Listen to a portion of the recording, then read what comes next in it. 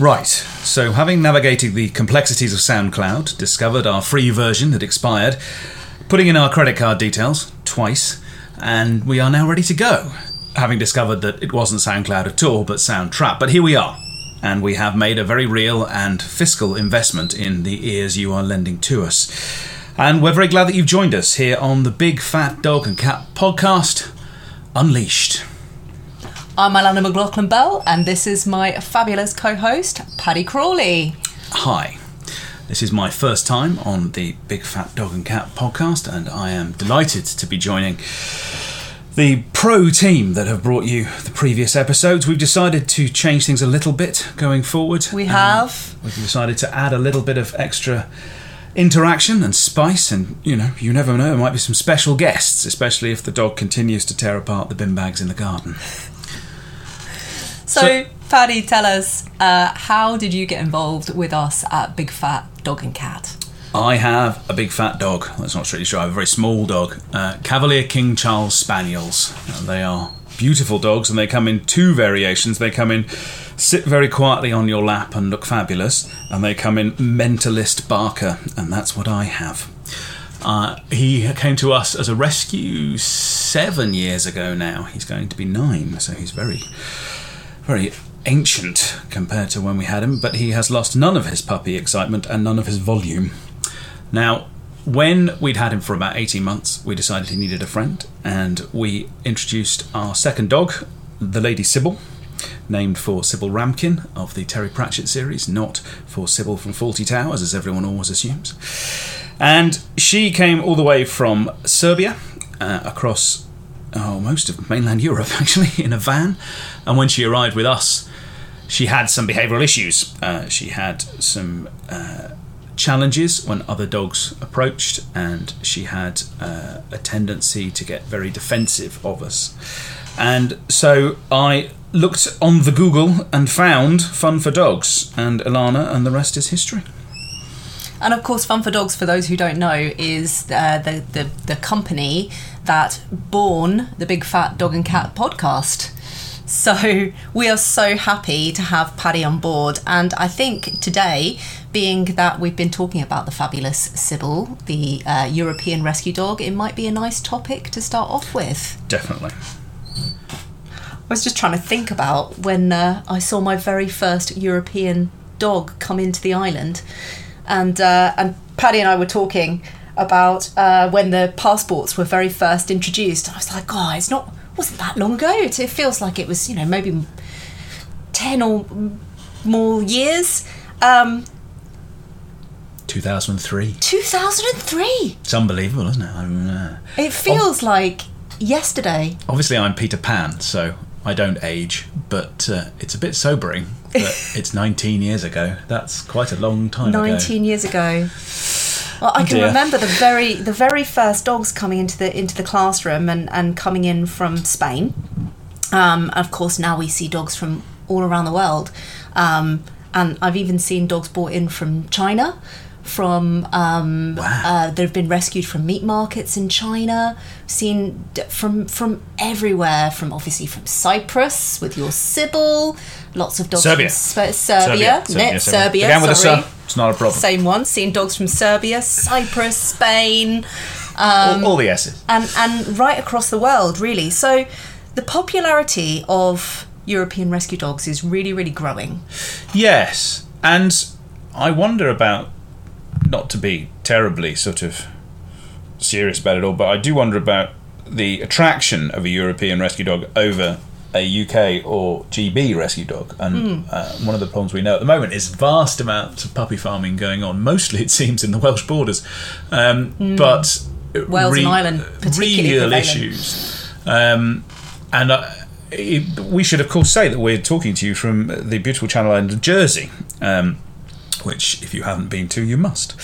But that presents its own interesting challenges regarding the importation of animals, particularly dogs. We weren't ever part of the European Union, but we sort of follow the UK for those sorts of things, and we're part of the pet passport scheme, now sadly departed. And so now, as dog owners, because you can't leave Jersey except by water with an animal. You can't take them on the plane unless they're an assistance animal. I think you can private flights, but that's true. It's very, yes, very costly. It's not cheap. Of course. And so most people go on the ferry, and it's gone from costing about I think it was 25 quid per dog to about 175 quid a dog. I was going to say, that was a while ago now. Because with the pet passport, away you went, and now not so much. And it has provided an interesting change, I think, in the behaviour of people looking for rescue dogs. We have an organisation on the island called Company of Dogs who import a lot of dogs, rescue dogs from Spain. But it's become more complex. It's become much more difficult. Yeah, things have definitely changed. I've been working personally with a Company of Dogs for many, many years, and they're a fabulous rescue organisation. I believe a lot of the difficulties have come with Brexit changes. Brexit changes in the law are making it a lot harder to actually bring animals through the border.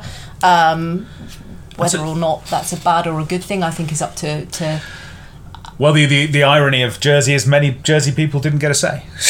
No, of course. Because although the people of Gibraltar were given a vote, the Jersey people weren't. But that's a different podcast. I'm just intrigued because recently the rescue dogs that my friends have been getting have been coming more from the UK. And I wonder if that's a trend you've noticed, that actually it's fallen off a bit from I think rescue in general is very, very trendy at the moment. Yeah. And I hate to use the word trendy about acquiring dogs.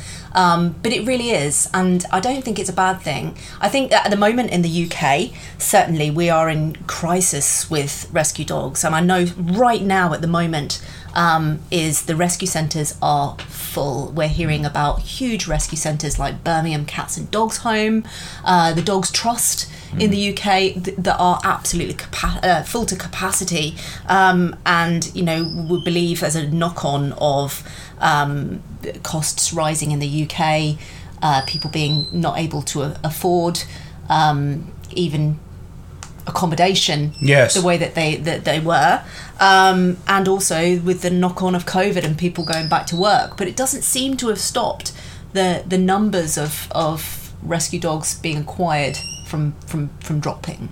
No, and I wonder, obviously everybody baked banana bread and got a puppy, and I wonder how many of those have now come into the foster and rescue system, and hopefully not too many, but I think possibly one of the strange things to come out of that is that unscrupulous breeders bred a lot more dogs. Absolutely.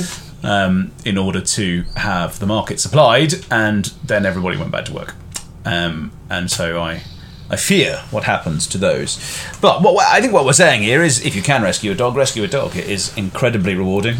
They are fabulous, fabulous animals. There are so many dogs out there that need love. And in the UK, we wring our hands and we try and find people, and there are many, many, many groups who help people, and in Jersey as well. And that's great. In other places, they're just euthanized. Of course. And that's I think one of the things about adopting one from not necessarily a local rescue centre is that you are saving them from certain death rather than saving them from perhaps and not just saving that life. dog. Essentially, when you're looking at places where neutering just isn't a thing, like in Spain, and the amount of dogs that can be produced from one or two stray dogs, it goes into the thousands within their breeding lifetime. It's not just one dog that's being saved, it's potentially hundreds of dogs that would have resulted of that one dog being stray on the streets. I lived in India for a while, and the feral dog packs are a very real thing, and they are quite scary at night, and even during the day, and small kids can be in danger from them. And the policy is that every so often the police sort of go into an area and shoot everything they see.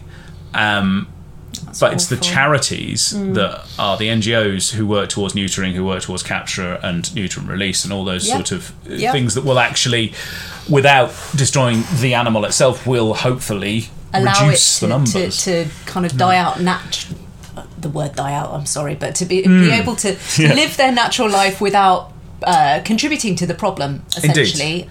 And yet we treat animals in a very different way, in certainly in this bit of Western Europe to other parts of the world. People have far more time, I think, in the West, and far more money with which to do such things. And I can understand when you've got people living way below the poverty line. It's just not a priority. It's not anywhere near the top. But yeah, and so you get people who go out and do these fabulous sort of build these shelters, and people end up go on holiday to Vietnam and places, and find a street dog and then spend hundreds of thousands of pounds bringing it back and everything else, and or just stay around and set up charities, and there are lots of them out there. But we've circled away. We started with European Rescue, and when you have European Rescue dogs come to you from all the different places they come from to Jersey, do you find they have any specific behavioural issues that are related to the way they've been, the lives they've lived initially, or is it sort of, are those problems universal, have you found? Do you get the same from dogs everywhere? So it's interesting you use the term behavioural issues, and I think this is something that it is used quite a lot within the dog world, is we talk behavioural issues and behavioural problems. However, when we're looking at European rescue dogs in particular, and dogs that have a couple of different things that are different about them. So firstly, we're looking at animals that have potentially lived a feral lifestyle. They've had to find their own food. They've had to protect themselves from potential attacks and danger. And they've had to be able to kind of negotiate what's a very kind of hostile environment, both from people and other dogs. And obviously, if we're talking about countries where there might be bigger predators, lots of it's a bit of the incredible journey, if you like. Yes, absolutely. Of kind of lifestyle. So there are skills that dogs will accumulate via their genetics from their parents, because obviously dogs that survive are dogs that go on to reproduce. Yep. So there are skills that will be passed down genetically, and there are skills that are learnt from other animals and from their mothers, especially when they're born on the street, that are key survival skills. Now, these skills, when taken out of that context and thrown into your, 3-bed semi. Yes, indeed. Yes. With, and especially in Jersey, every day we go down to the beach to walk. It's beautiful, but my goodness, it's a minefield of other dogs, especially sort of gung-ho English dogs that want to come and run up and play and sniff their bottoms. Sometimes this is where those skills they don't really gel with what we see as being a sociable family pet. Yes. So the 3 big ones for me are resource guarding. Mm-hmm. Resource guarding, for those of you who don't know, is when an animal will highly value a resource, usually food, but sometimes it's other things that they really value very highly, and will guard it from others. So resource guarding is something that we often see these dogs for. Because they've never had anything, and then once they have it, it's highly ingrained in them to protect it. Perhaps growling when people go near a food bowl or a toy, or even when they're settled in a bed. The second one that we see is sensitivity to noises and stimulus around them, and so that can be lots of barking when they hear noises around them. It can be fearful behaviour of things that are noisy that they've never seen before, especially traffic, if they've come from more rural areas. So that kind of increased sensitivity, which we may see as a behavioural issue, these dogs, it's a critical survival skill to be able to make sure that they're not hit by a car, that they're not, that kind of stuff. And that can lead on into the third one, which is quite common, which is reactivity. And reactivity, obviously, is an emotional reaction to a trigger, and often in these dogs it's either barking at people or barking at dogs, because that's the thing that they come across the most. Yes, no, definitely. And I should, as we're talking about Sybil, I should perhaps tell you a little bit about her. You know about her, obviously, but you, dear listener, do not necessarily know, or you could. She came to us with 2 puppies.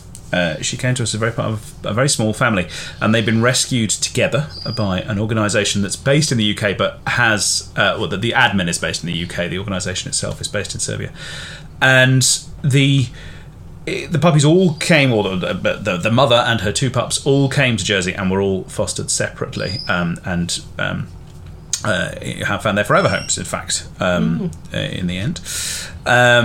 We saw them on a Facebook group and brought them over. Sybil had been a family dog, and then she got pregnant, at which point she was turfed out of the house. Being tangentially part of lots of these different Facebook groups and organisations, this seems to happen a lot in some countries. Some countries that happens. And we don't know how many puppies she had, but she certainly had 2 when they found her.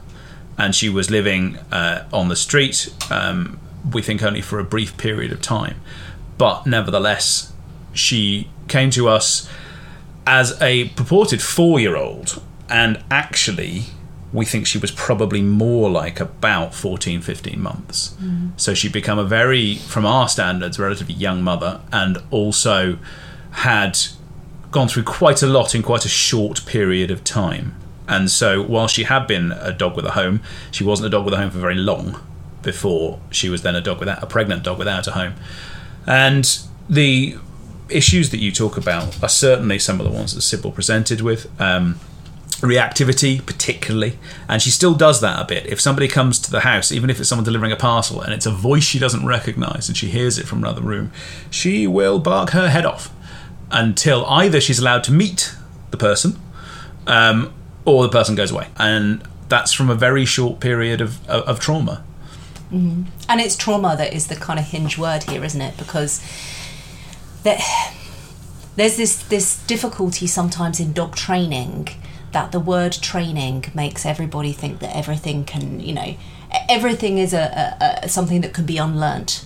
And emotional trauma isn't something that can be unlearnt a lot of the time, most of the time, sometimes all of the time. Yes, and we wouldn't expect it from humans, so why would we expect it from dogs? We can adapt the way we cope with it, and we can learn new skills. And we can contextualise and all that sort of thing. Of course. But it doesn't make it go away. It can't ever make it go away. Absolutely. One of the things we thought about doing with our Big Fat Dog and Cat podcast, must keep saying that. It's a mouthful, isn't it? It is. We should find some kind of acronym, DFDCP. Anyway,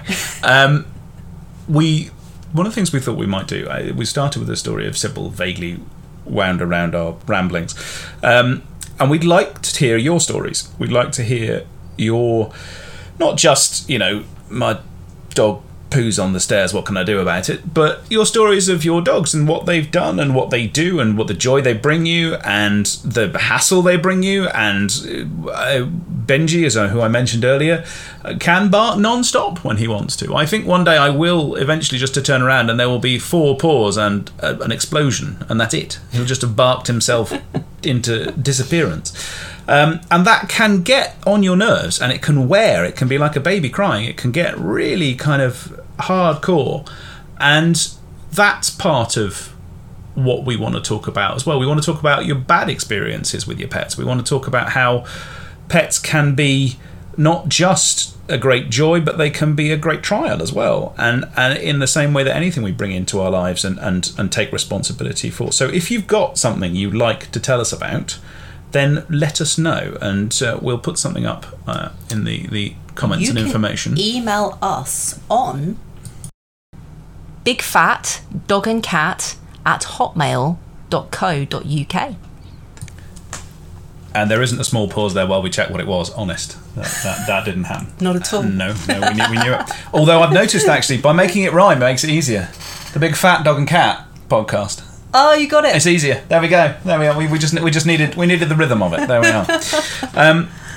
So yeah, we'd love to hear that. And also, we'd love you to send us pictures. We'd love you to send us videos of your dogs doing things. We're going to expand our social media presence and see what we can do there. And also, if you've got genuine questions about, how we could possibly help, but also about things like, as we've talked about this time, about the adoption process, about how to know who's a scurrilous puppy farmer and who's out to do good, and sometimes those two can be as tricky as each other to get a rescue from. We should really say, Paddy, at this point that as the big fat dog and cat, getting it now. We're there. Oh no, sing it in a minute. Yeah, that's right. We need a jingle. We support responsible breeding, and we support responsible rescue. Definitely. Thoroughly. Both. Yes. Equally. Absolutely. Equally. Yes. And the irresponsible is the word we're thinking for. The irresponsible ones can fuck off. Absolutely. And when they get there, they can fuck off again. Exactly. On fuck off mountain. Oh no, we said we weren't going to swear. Damn. I know. Well, we did say we'd think about it. We did. We've had so much fun. Yeah, chatting. I think this is good. We've enjoyed ourselves, so that's really what matters. Oh no, you've enjoyed yourself. That's what matters. Do you think they have? I think they have. I think they've learned a thing. I think they've met Sybil, albeit we feel they probably heard like Benji. They know Sybil. Yeah, they've certainly absolutely heard Chico. They did hear Chico in the background. You may not have realised, but as you listen to this, every so often there's a high-pitched chirp. And that isn't me getting excited about doing a podcast. My squeaky chair. It's not. The squeaky chair's good. We like those. I'll definitely be part of it. But yeah, would you like to tell us about Chico? Is it Chico time? Forgive the pun. Can I just say for the record that Chico was called Chico before Chico time? So that Chico is the original influence. Chico is the original, the artist formerly known as. Chico is my mayor's parrot, and she's currently sat in. We're in the office downstairs. The middle floor is the kitchen and lounge. Blah blah. One of those funny upside down houses. She's in the East Wing. She is in the East Wing. Oh, that makes it sound so posh. Sat upstairs from us, and the chirp is very very loud. So she will cheep for various things, but she does have different cheeps. And I wonder if we could include a Chico kind of decoder at some point in the podcast. What is your parrot trying to tell you? Yes. Yeah. One particular cheep that she does, she will only do for crisps when she's asking for crisps. So we'll have to test it and see. And there you are, ladies and gentlemen. We've all learned something. We didn't know that parrots ate crisps, but now we do. I don't know if parrots are supposed to eat crisps. Chico does. How marvellous. Well, thank you very much for having me. And we look forward to doing some more of this. And if you've enjoyed our ramblings, do let us know. And as we said earlier, tell us your stories. And we'll have a chat about what you want to chat about, as well as what we, want to mither on about. And we'll see you all really soon on the Big Fat Dog and Cat Unleashed. Got it now.